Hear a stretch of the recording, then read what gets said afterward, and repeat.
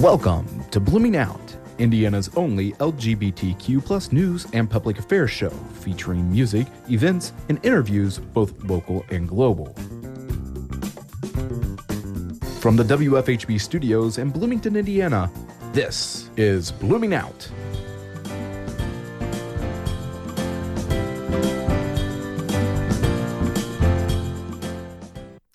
Good evening, everyone, and welcome to Blooming Out. I'm Frankie Preslav.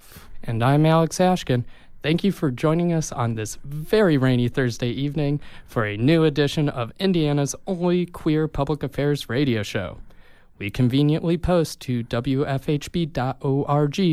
so if you can't listen live, you can hear this and other episodes online via the WFHB website. Each and every week, we produce a show by and for the lesbian, gay, bisexual, transgender, queer, and allied community. Our listeners can always count on us to cover the most pressing issues, interesting people, latest events reflecting the LGBTQ plus life in Indiana, the U.S., and across the world. Our featured stories focus around topics both at home and abroad. Tonight, we are going to discuss the latest development in the Trump administration's transgender military ban, and we are going to be getting a little funky and soulful tonight as we play some tunes from one of my personal favorite bands, Sharon Jones and the Dap Kings. We will be pulling a few selections from their album, 100 Days, 100 Nights. We recently had the opportunity to speak with Steve Sanders, an associate professor at the Indiana University Maurer School of Law. We will be discussing the importance of the civil rights in a device time and taking an in-depth look at the Trump administration's most recent actions regarding the transgender military ban. Last Friday, March 21st, the Trump administration made its next attempt to ban transgender individuals from serving in the armed forces. Political news outlet The Hill mentions that a new memo had been filed by the Trump administration in a U.S. district court located in Seattle. The memo purportedly reads, transgender persons with a history or diagnosis of gender dysphoria, individuals who the policies state may require substantial medical treatment, including medications and surgeries, are disqualified from military service except under certain limited circumstances. Supposedly, there are no guidelines regarding the implementation of this new advisement. The Hill notes that Mattis, Department of Defense, or Secretary of Defense Jim Mattis, will have some leeway in implementing the policy. The memo states as well that Homeland Security Secretary Christian Nielsen will have a good amount of leeway when it comes to implementation with the Coast Guard. So this is sort of like an interesting thing, and as our listeners will sort of find out, because we really get into this with Steve, that this is sort of a little bit of a legal move that a lot of people are wondering, what is the overall objective behind this? This new memo, for all intents and purposes, to my knowledge, has not been leaked or have a publicly available copy. So it's hard to give 100% answer with regards to what is the exact contents of this notification. The important thing is, though, is that it appears on its face to have sort of reduced some of the individuals who might be otherwise affected by the transgender military ban. As stated in our interview, a lot of people are wondering if it might affect people who are hoping to join the armed forces, or perhaps individuals who might otherwise have to kind of quote-unquote go stealth again, because we aren't sure how the policy might affect individuals who are currently receiving things like hormone replacement therapy or other such sort of surgical procedures, psychological treatments, things like that while they're serving. So it's a bit of a, toss-up at the end of the day. Right now, we don't exactly know the contents of this. But I guess we can probably rest assured that it won't be too friendly. Absolutely. And this is sort of when I get to, sit on my, or I guess get up on my soapbox a little bit, because this one is a little weird, because not only was there all this sort of new talk about a new memo, but the Los Angeles Blade actually detailed some interesting things coming from the exact same district court where this new memo was filed. During that time, they said the Thursday immediately before, March 20th, U.S. District Court Judge Marsha Peckman ordered the Trump administration to reveal what quote-unquote expert sources were consulted before the writing of the initial transgender military ban. Less than 24 hours later, a spokesperson for the Trump administration said that they were going to no longer try to argue that case, and basically dropped any pretense of trying to identify who was this source of information, who was consulted here. So this is where it gets a little weird. Why would you file another memo in the exact same district court after it got blocked? So we're going to kind of get a little bit into that over the next hour with our wonderful interview guest, Steve Saunders. But beyond all that, I mean, let's try and not, focus too much on the negatives. And honestly, I haven't even heard how you're doing, Frankie. How's your week been? On that note, it's been wet like everybody else's. It's been running kids around and trying to get them to the sporting events, the ones that have outdoor ones that are all getting canceled. So it's messing up my my planning and my scheduling, and I'm actually burning a lot of fuel going back, dropping off, picking up, going back, dropping off, picking up. It's keeping me busy on that side. How about yourself? You know what? It has been a great week. It has been an incredibly busy week for me professionally, but I'm not going to bore you guys with that stuff. The thing that's really exciting is that it is Fun Drive here at WFHB. It is, we're talking to some great folks. We're getting great content, and hopefully you guys appreciate it. That's one of the things that we want to focus on the most, is providing you folks with wonderful radio content 24 hours a day, 7 days a week from right here in downtown Bloomington. And you know what, Frankie? I'm not even trying to pitch right now, but I think this is honestly one of my favorite things each week is, getting inside the studio, talking the news, meeting wonderfully interesting people from all around the U.S., people who are concerned about the LGBTQ community, and get their opinions and what can we do to help, strengthen our community and, kind of encourage this beneficial dialogue that sometimes seems really difficult to kind of get at these days. Well, first could be calling us at 812-323-1200 and give us some money. So we can stay on the air and continue to have all these wonderful, marvelous people on and hit some, topics that maybe other news media are not talking about, or at least, kind of playing off some of the news media of what's up and going a little more in depth and, having the local perspective of a lot of this and we live in a community, again, where we're lucky to have so many individuals out there that have so much knowledge and, makes it possible at WFHB to have, these unique individuals come in and give their firsthand report. You don't find that a lot in many communities. Absolutely. And something that I think is great about our programming and stuff like Hola Bloomington and Bring It On is that we all strive to get guests with different levels of expertise, different areas of interest. I know within our past 5 months, we've had great guests like Frankie. That's where I started. Yep. But beyond that, we've had people like Mayor John Hamilton. We have had both Indiana 9th District Democratic candidates Liz Watson and Dan Cannon on. Just last week, we had the Indiana chairperson of the Indiana Log Cabin Republicans, Tyler Vanover, on the show. And really, I think that this is honestly a pretty unique set of people that we get in here, most weeks. Sometimes me and Frankie have to hold our own a bit in the studio, but we're honestly well, we get guests that come in, know their stuff, and it makes our job a lot easier.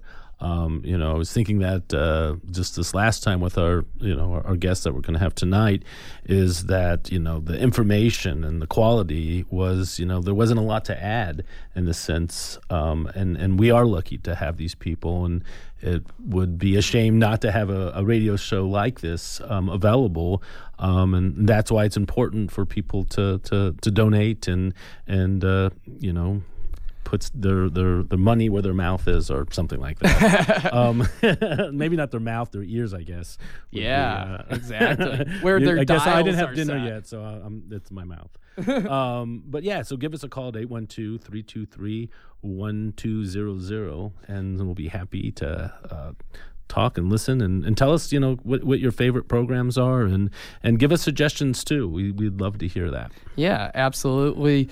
If you guys call in, we are more than happy to give you a shout out. Additionally, if you would rather do it, the old-fashioned way, there have been mailers to a lot of our previous patrons. So if you want to support your local postman, you can do it via snail mail. If you are more technology oriented, you can go online to donate.wfhb.org and can use our secure donation link to donate.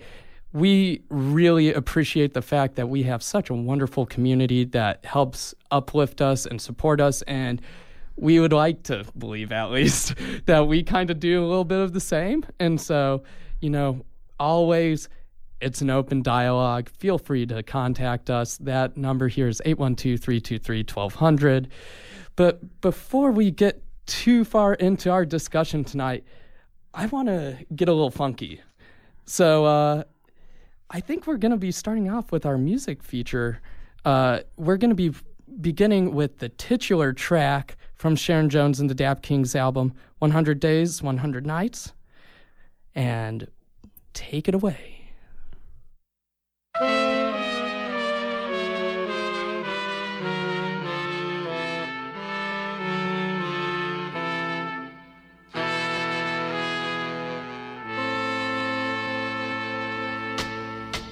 One 100 days, 100 nights to know a man's heart.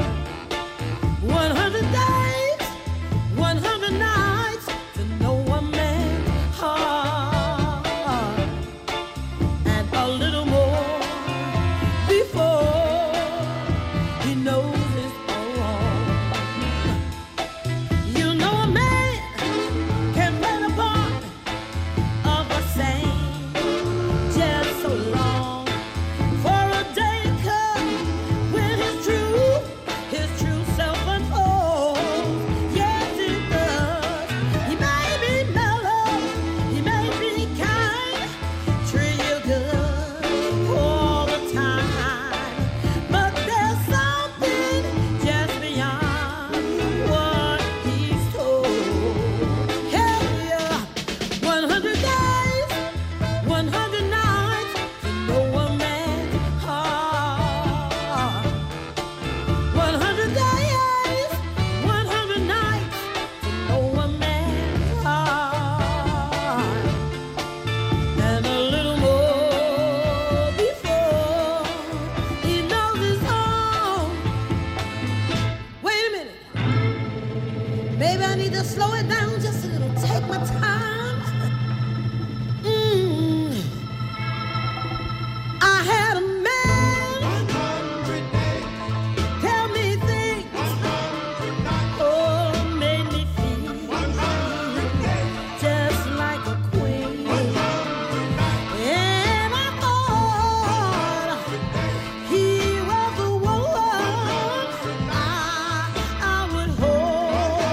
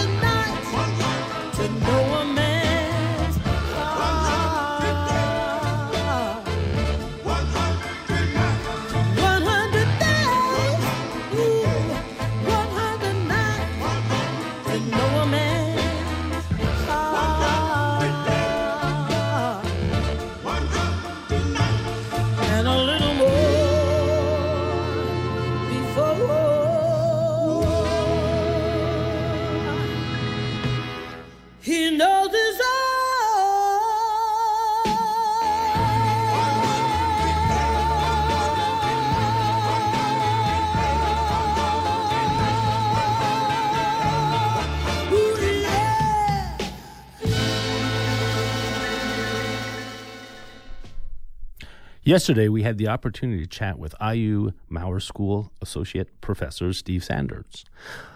Listen in as we discuss his involvement in LGBTQ advocacy, his to become and talk about his background and his attempts to make heads and tails of what we most recently developed from the Trump administration. So we'll take it away. Welcome back to Blooming Out. Tonight we have Steve Saunders on the phone from the IU Maurer School of Law. Steve teaches constitutional law, family law, and constitutional litigation. His scholarship focuses on questions arising out of the 14th Amendment, guarantees of equal protection and due process, with a special focus on issues affecting LGBT persons and same-sex couples. His teachings have been recognized with an IU Trustees Teaching Award and by the vote of the law school students as Outstanding Interactive Professor.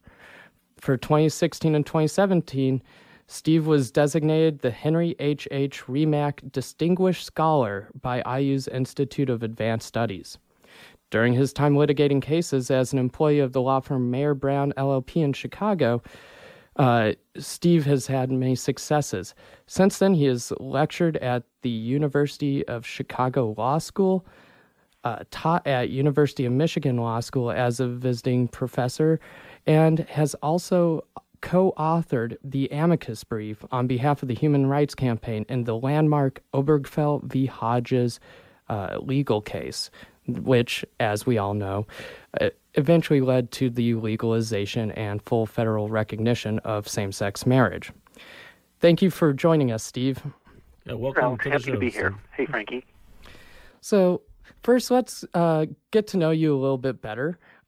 Obviously, we have a little understanding of sort of what your work has been in the past, but kind of bring us up to speed a little bit. How did you get involved? What kind of got you interested as a lawyer, and particularly, interested in civil rights and LGBTQ sort of cases?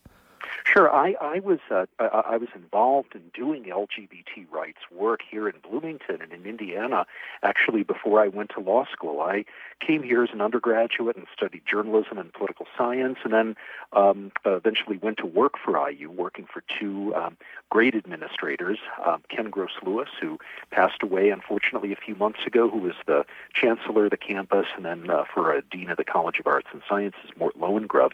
After I came out during that period, I got increasingly interested in LGBT work. I served as a member of the Bloomington Human Rights Commission, which advocated for and was partially at least responsible for Bloomington's adoption of an ordinance protecting against sexual orientation discrimination. I did work, volunteer work on behalf of the Human Rights Campaign here in Indiana, doing lobbying and public education work, lobbying legislators and the state's senators and congressional representatives as well. And I served on the board of the Indiana ACLU for a number of years, which also did a lot of early pioneering LGBT rights work. So, those things in part led me to decide I want to do this work more formally someday. And for various other reasons, I decided to go to law school. And so I left Bloomington for a while, went to law school, practiced law in Chicago for a number of years, but always knew I wanted to come back to IU in some way. And so when the opportunity to come back here and teach at the law school came along, it was really my dream job. But in lots of different ways, LGBT issues have always been an important part of my professional life. Now I think of myself not so much as an advocate, but as a scholar and a teacher. And I still write about these issues. I still have opinions and try to persuade people about them. And it's wonderful to be able to do that from a place like a law school like IU, and from a place that's as pleasant to be in as Bloomington. Absolutely. You had a somewhat interesting comment. You sort of said when you were younger, you viewed yourself more as an advocate, and now you see yourself as a scholar and sort of an educator on these issues. What would sort of be the differentiating factors between the two? Is it simply an issue of formality, or is there some sort of deeper or more substantial differences that might not be apparent to us who aren't super knowledgeable about the legal world? Well, when you're lobbying a legislator, and using the calling card and being the state coordinator for the human rights campaign or something like that, I mean, you're there to advocate a position. Everyone knows your job is to be an advocate and to argue in favor of a particular position. In this case, whether it's adopting the Employment Non-Discrimination Act or something else. I do think it's important that faculty members, scholars, professors, if they're going to have credibility, they need to be seen as more than advocates. They need to be seen as people who can sort of step out of a role of pure advocacy and be honest brokers so that they can understand the strong points and the weaknesses. So let's say when a court makes a decision that's favorable toward LGBT rights, a scholar, a professor, in teaching that case or in writing about that case, I should be able to say, what the court got right and also what it got wrong, what the weaknesses or the shortcomings, the potential criticisms are of the decision. I think that's essential for people who are teaching in the classroom, that students have to know that although I have my opinions, I'm not going to enforce a particular orthodoxy in the classroom. And for professors to get their scholarship published and for it to be respected among my peers, it has to be. I have to demonstrate that I can step outside of the constraints that I might have, through personal views or through being an advocate, and that I can fairly and in good faith assess cases, legal arguments, legal positions, that kind of thing. Now, lawyers are inherently advocates in many ways. Making arguments are our stock in trade. And so that's not to say that I haven't written op-eds and blog posts and so forth that make arguments, that take stances.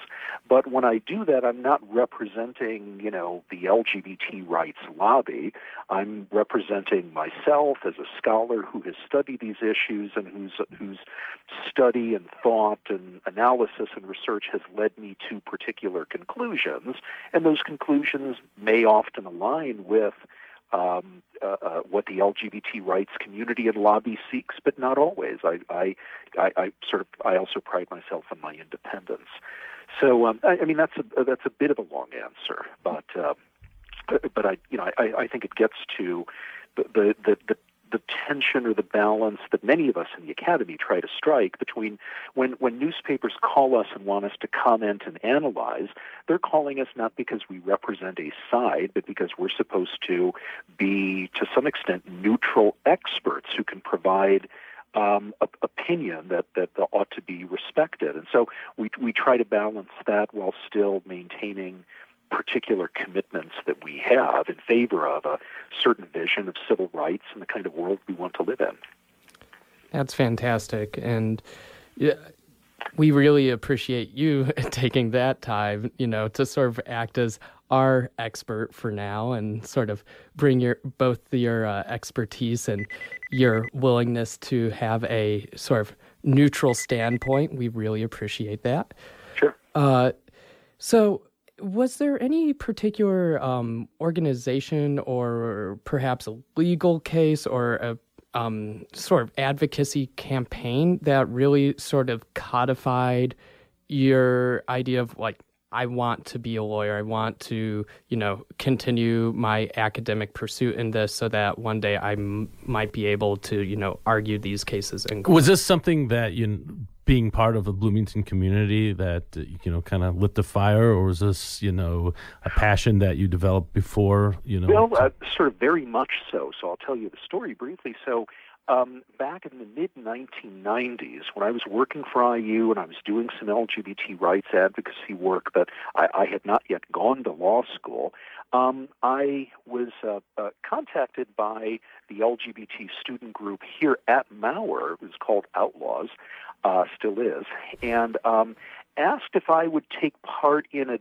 what was essentially a debate. It was sort of a mock court argument, but it was really essentially a debate about the issue of same-sex marriage. That was in the mid-1990s, that was a really still kind of far-out, cutting-edge issue. A few courts were starting to deal with it, and there was a decision in Hawaii from their Supreme Court that looked like it might legalize marriage in that state. That's when we started getting the Federal Defense of Marriage Act enacted and so forth. But, as I recall, basically they couldn't find anybody on the faculty at that time. Not that everybody was opposed to it, but nobody on the faculty really knew enough about the issue or cared enough about the issue to bone up to participate in this debate. And so they invited me to come over and do this, represent the pro-marriage side, and they recruited another, at that time, kind of new young faculty member to represent the anti-marriage side, even though that's not really how he felt. He was willing to sort of play that role, and, we did that. And the preparation for that, the study that I had to do, reading opinions and thinking about legal arguments, that was a really formative experience for me, and thinking, I really want to do this in a more systematic way. I want to go to law school and be involved in making these kinds of arguments and litigating these kinds of cases. So, being asked by a student group here in Bloomington to be involved with that, having that, this was like maybe 2 or 3 years after I myself had come out, being exposed to that issue really fascinated me. And to this day, issues and various legal angles on the whole issue of same-sex marriage have been an important part of what I now write about as a professor. I mean, I'm just now sort of going over an article that's been accepted, that's going to be published in a law review in a few months, that deals heavily with the Obergefell and Windsor cases. So, so very much so, being in Bloomington and sort of having an early exposure to this law school, even though I had not gone to law school yet, and being known as a sort of advocate for these issues was very formative for me. We're going to take a quick look at our community calendar as we take a break from Blooming Out. Let's see. Jamie Spangle presents Circuit Berserk at the Back Door. Come to the Back Door Saturday, March 31st for a night of burlesque and drag like you've never seen before. Noted performers Jamie Spangle, Spiky Van Dyke, and Petite Coquette will lead a cast of national and local entertainers in vaudeville-esque that will be one for the ages. Doors for the event open at 9 and the event starts at 10. For more details and ticket information, check out bckdoor.com/calendar. Again, that's the Jamie Spangle presents Circuit Berserk at the Back Door. All right, now I'm going to throw it back over to the guys.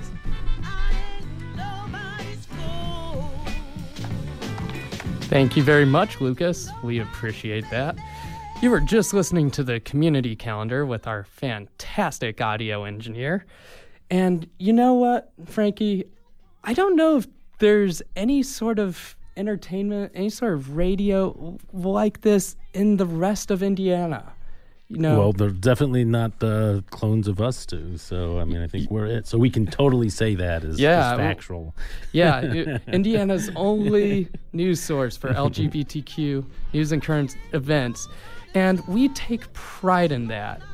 And if you guys enjoy this, you value community radio, keeping informed of local events and interesting people, do not hesitate to pick up that phone and call us here at 812-323-1200. We have the wonderful Tom Henderson working the phone, so if you want to chat him up, that's quite all right. And could people walk in if they felt like it? Oh, yeah, you can walk in. You come on in, give us a high five. Well, I know I'll give you one. Can mail it. You can even handle it all online via our secure donation link at donate.wfhb.org. But that's enough us, asking for money. But you know what? I want to hear a little bit more of what Steve has to say, so let's kick it back to that interview. How about just to wind back even further? You talk about coming out, 3 years prior to that. I always like to get a little bit of, if people are comfortable enough talking about it, that experience for you. Was it something that you were in school already, that was on the radar, something you had, kind of pushed away, a supportive family? What brought you to, to the evolution of who you are today? Was that... Yeah, coming out for me, I had a very positive experience. Coming out for me was a relatively easy experience, even in 1993. In part it was because I was older. I mean, I was several years out of college by then, so I came out, relative what would be considered by today's standards relatively late. Right. But by that point. I guess I was just fortunate enough to have a family that was not particularly judgmental, did not have conservative religious views that might have gotten in the way. My friends all knew me for what I was. I later learned that some of my friends suspected I was gay anyway, that it didn't come as a huge surprise to them. I always remember I was in Washington, D.C. I was having dinner with an old college friend, another IU alum, and we were in Washington, D.C. for the wedding of a third mutual friend from our college days.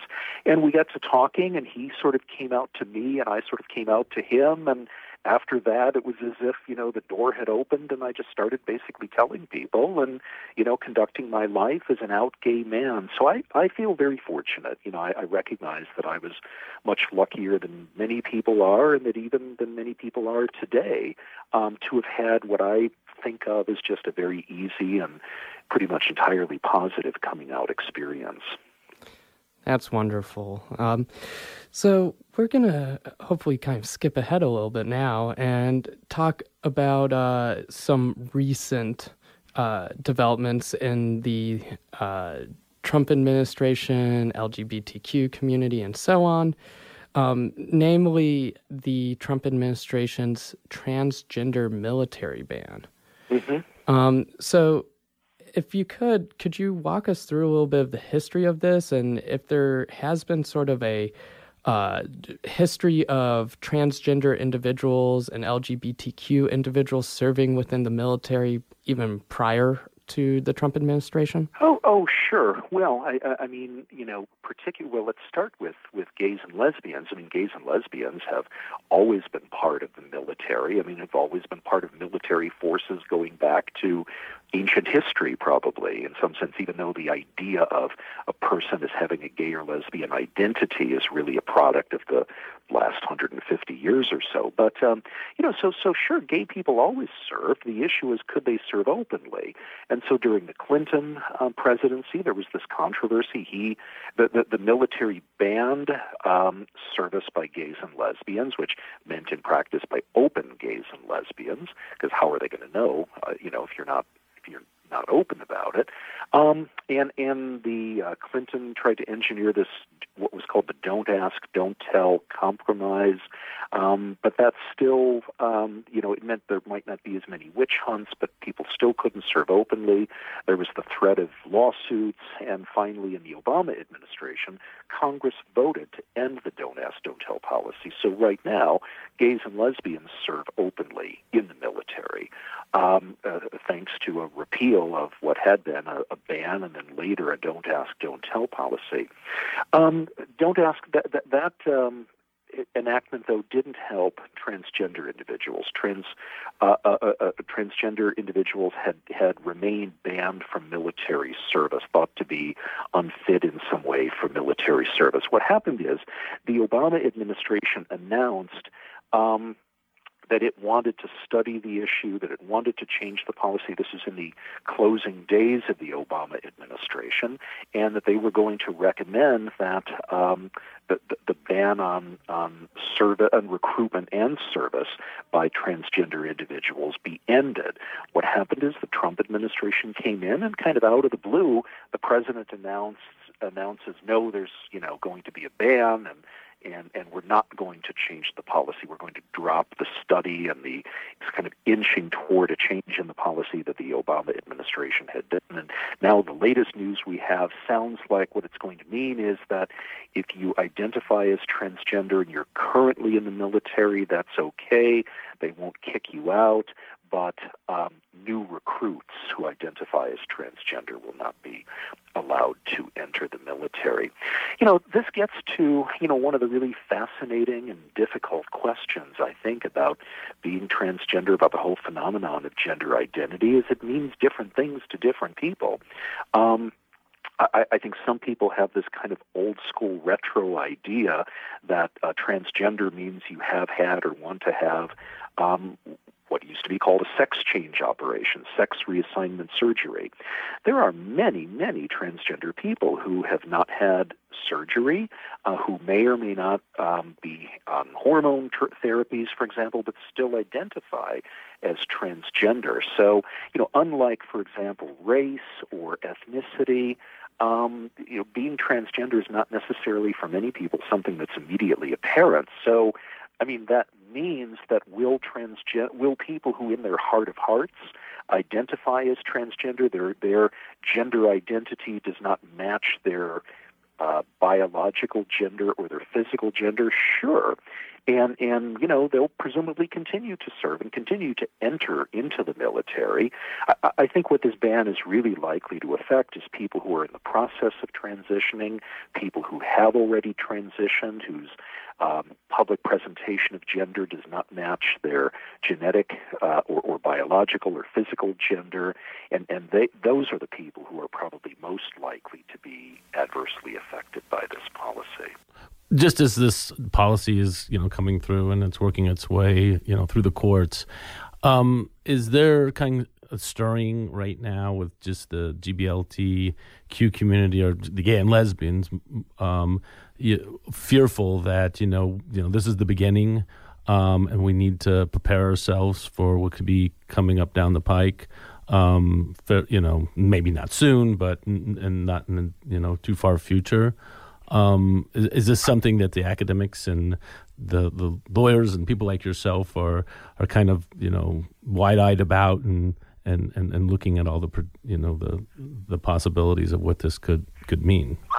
I think any person who's looking at this issue sort of neutrally and trying to do a good faith analysis, whether it's gay and lesbian rights or transgender rights, I'm kind of focusing on those groups, recognizing their other identities and so forth. But kind of for convenience, many Americans think of there's sexual orientation, right, and gender identities. Keep it simple. I think in both of those, the clear arc of history, the clear social forces, the clear direction of society is in favor of greater acceptance and greater mainstreaming.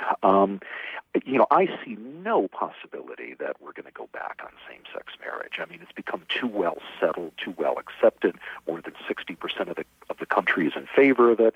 As to be blunt, sort of older Americans who tend to be the most conservative on that issue pass away and are replaced by younger Americans who are more liberal on gay rights, and they don't become more conservative as they get older. We know that. It's only going to continue. So I think gay and lesbian rights, I'm not worried about backlash. There's certainly going to be skirmishes about things like the wedding cake case and, religious business owners who will think they should be exempt from having to comply with anti-discrimination laws. But I personally do not see any serious possibility that somehow gay rights, that the sodomy laws are going to be implemented again, or that states are going to be able to get away with denying same-sex marriages. Both the law and sort of our social expectations are just too well settled. I just don't think there's going to be any going back. Transgender issues are still at a different stage. They're still evolving. Do you think it's a lot to do with just people trying to get their heads wrapped around what it means Americans like kind of the black and white, and there's nothing in between. And I think it is a more difficult issue for people to understand. That gender identity is a different. I think many people now can accept whether they think you're born that way or you become that way. The idea of sexual orientation. I want to have sex and romantic relationships with with a man rather than a woman. People can get that, and this is where I kind of put on my hat that I talked about earlier, where I can say things that aren't necessarily popular or orthodox. I think, as much as I respect the idea that it's become sort of mainstream orthodoxy in the transgender community, that I should be able to determine unilaterally what my own gender identity is. I don't need to provide any proof to anybody. I don't need to have surgery, hormones. I don't need to provide evidence. Not to be flip, but if I wake up one day and feel like I want to present to the world as a man, and I wake up the next day and feel I want to present to the world as a woman, that's my business, and the world has to accept that. I can totally respect that. What I have to say is that does not make it any easier for people who are of good faith trying to understand this issue to get their minds around it. When we don't have, and I think the transgender community really strongly resists, any sort of objective definition or criteria for what it means to be transgender. Again, it ranges from everything from, I simply, in my heart of hearts, feel I'm a different gender, but I still present to the world as my physical gender, to somebody who's had complete gender reassignment surgery, hormone therapy, and has, completely transitioned genders, and sort of everything in between. And so it's one thing to say we have to respect people's individuality and ability to identify to shape their own identity, but I think we have to understand why that makes this a difficult issue for some people to understand, and also makes it hard for the law to deal with when we still live in a world that is defined, for better or worse, by sort of binary sexuality. We have men's rooms and women's rooms, and we have, male and female checkboxes in many legal documents. And, that may change, but the change will come gradually. Do you think that because of the fact that transgender is, in a way, a little bit more fluid, a little bit less predefined, that kind of comes at odds with sort of how institutions like the military function, given that, as you said, there is sort of an expectation of they have to keep records, they have to sort of maintain an understanding of their fighting force, all that stuff. Do you think that might be partially where some of this resistance, complication might arise? I actually think in the military that the idea of binary sexuality, so much of the world is still organized, again, for better or worse, around the idea of binary sexuality is not necessarily applicable to the military. The military may still have a kind of male-dominated macho culture, but women have been serving in the military for years. Women can now serve in any position, including any combat position. So, the military has kind of erased the significance of the difference between being male and female, and basically says if you are sort of physically and emotionally and mentally able to do the job, you should be able to do the job. And so I actually don't think that there's a particularly good reason to exclude transgender people from the military. Again, to the extent that, that their medical care may present temporarily, a circumstance where they can't serve. Well, people in the military get cancer, get other kinds of things that make them temporarily unable to do certain functions. That doesn't categorically disqualify them. So I really don't think it should for transgender people who need certain medical therapies either. But in a combat situation, if somebody's on hormone therapy and, and you're out in the field or wherever you might be, and you're not going to, your hormones aren't going to be available to you, would is that an argument that that the military is kind of pressing on, and why transgender people might not be the ideal warrior in those situations? Well, I don't think it is because, there are people in the military who may lack certain physical qualifications or certain skills. Not everybody in the military can do every job. There are plenty of people in the military who can't, who maybe are just not qualified, don't have the training or the physical strength to do certain kinds of combat jobs, certain kinds of special forces jobs. So again, there are, range of qualifications and skills and strength levels and so forth that people in the military have. But again, now, women don't have the same hormones as men if they just identify as women, but all combat positions are open to women. I think more the issue is if you're undergoing some kind of ongoing medical treatment that temporarily sort of impairs your ability to do a certain job, then, if you're in the military, people develop all kinds of ailments that may temporarily sideline them for something, but and another issue is not everybody who identifies as transgender plans to have hormone therapy or plans to have hormone therapy immediately anyway, or maybe they've already had hormone therapy. So once again, I think the sort of broad generalization about, one, what it means to be transgender, and two, about what people's capabilities are who identify as transgender, I think those are very problematic for the policy and, will undoubtedly come up in litigation when this policy is undoubtedly challenged in court. Speaking of litigation, I kind of want to get into a little bit of the recent events surrounding the past. Now, I feel almost a little ridiculous saying the past transgender military ban, but as we all kind of found out last Friday, the Trump administration did release a new memo that sort of revised some of the language that was previously used. One thing that really popped out to me was last Thursday when U.S. District Court Judge Marsha Peckman ordered the Trump administration and what I believe was the Department of Justice to reveal what quote-unquote experts were consulted during the first ban. And almost, within 24 hours, we see this new memo. Do you have any input or thought of sort of insight that might be sort of surrounding this?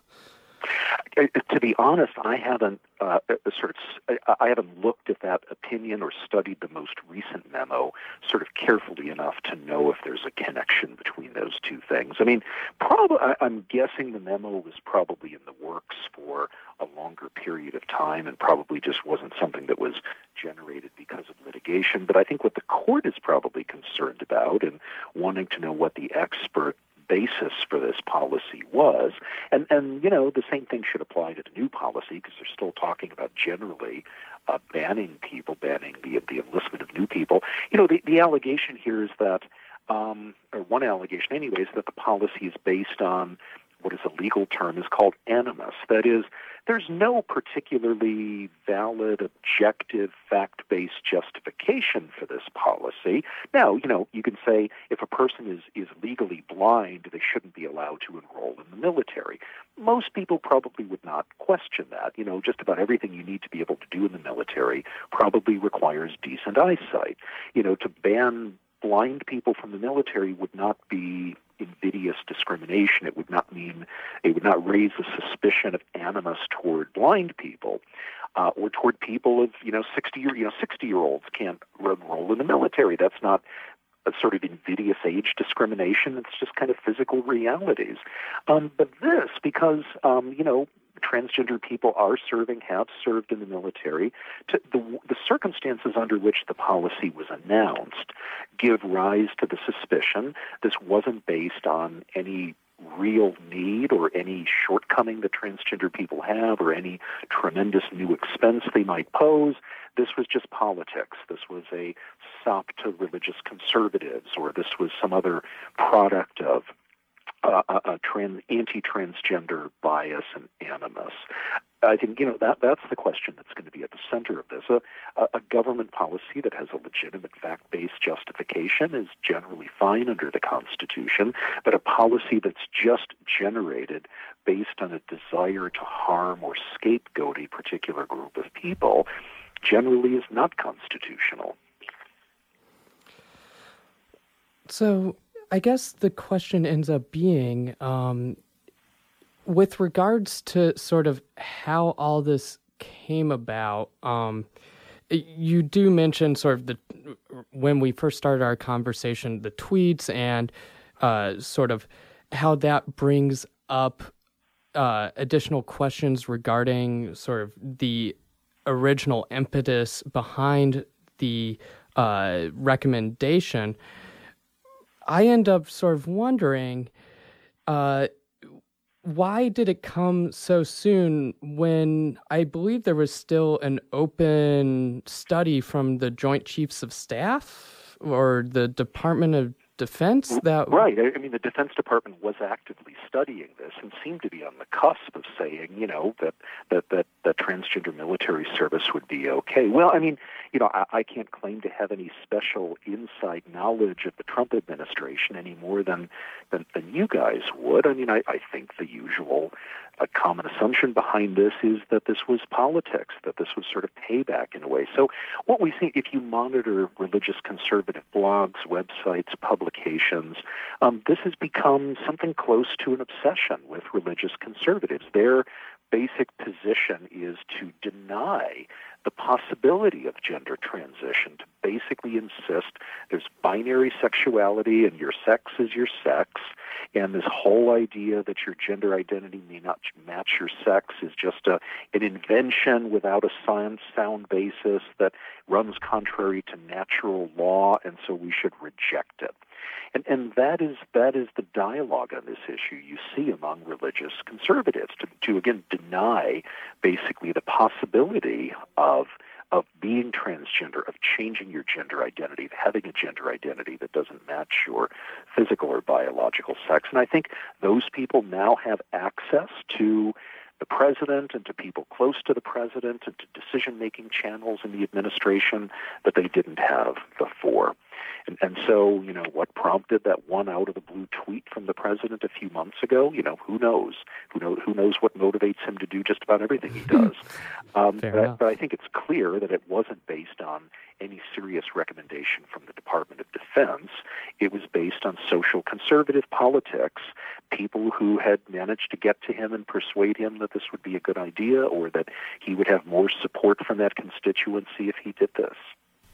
What advice would you give if a transgender community that's looking to have their voices heard and to basically to counter what's happening? And if you with a group, if you had somebody come up to you and said, "Hey, we're looking to counter this," what would be your suggestions on a way that people could get involved and do something that would be serious? That people would hear them, as far as arguments and. Well, I think it depends if you're talking. There's both a kind of short-term and a long-term strategy. In the short term, I think the solutions are. Well, there's several. One, this is going to be litigated, and the resources and the groups that are going to litigate it are probably already have the resources they need, and it's going to be litigated by good qualified people regardless. Another obvious solution here is to, in the upcoming elections, elect a Democratic Congress, because a majority of Congress could always change the policy.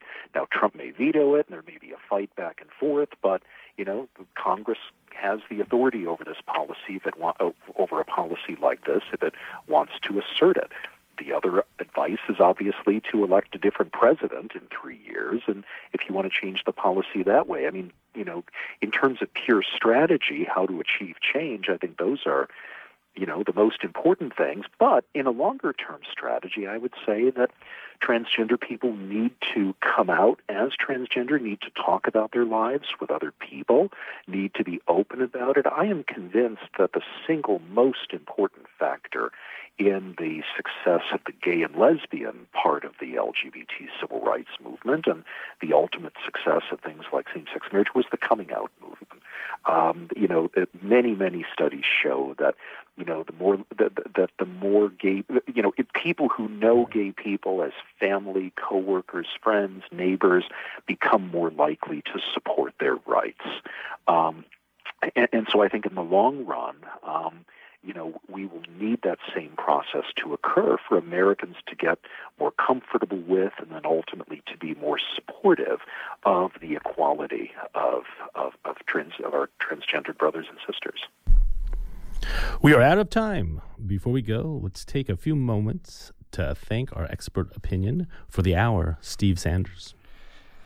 Additionally, special thanks to our Spring Fund Drive day sponsored this afternoon, the Limestone Post, an independent magazine committed to providing a space for informative, inclusive, and in-depth stories about Bloomington and the surrounding areas. Thank you, Limestone Post, for supporting WFHB Community Radio. And one last thank you to all of our listeners and volunteers who make this show possible. If you want to get in that last-minute donation, you can still call in at 812-323-1200. Blooming Out is produced by Alex Ashkin. Our executive producer is WFHB News Director Wes Martin. Lucas Fisher is our engineer. For Blooming Out and WFHB, I'm Alex Ashkin. And I'm Frankie Preslaff. Tune in next week for a brand new Blooming Out every Thursday from 6 to 7 p.m. on WFHB, volunteer-powered community radio.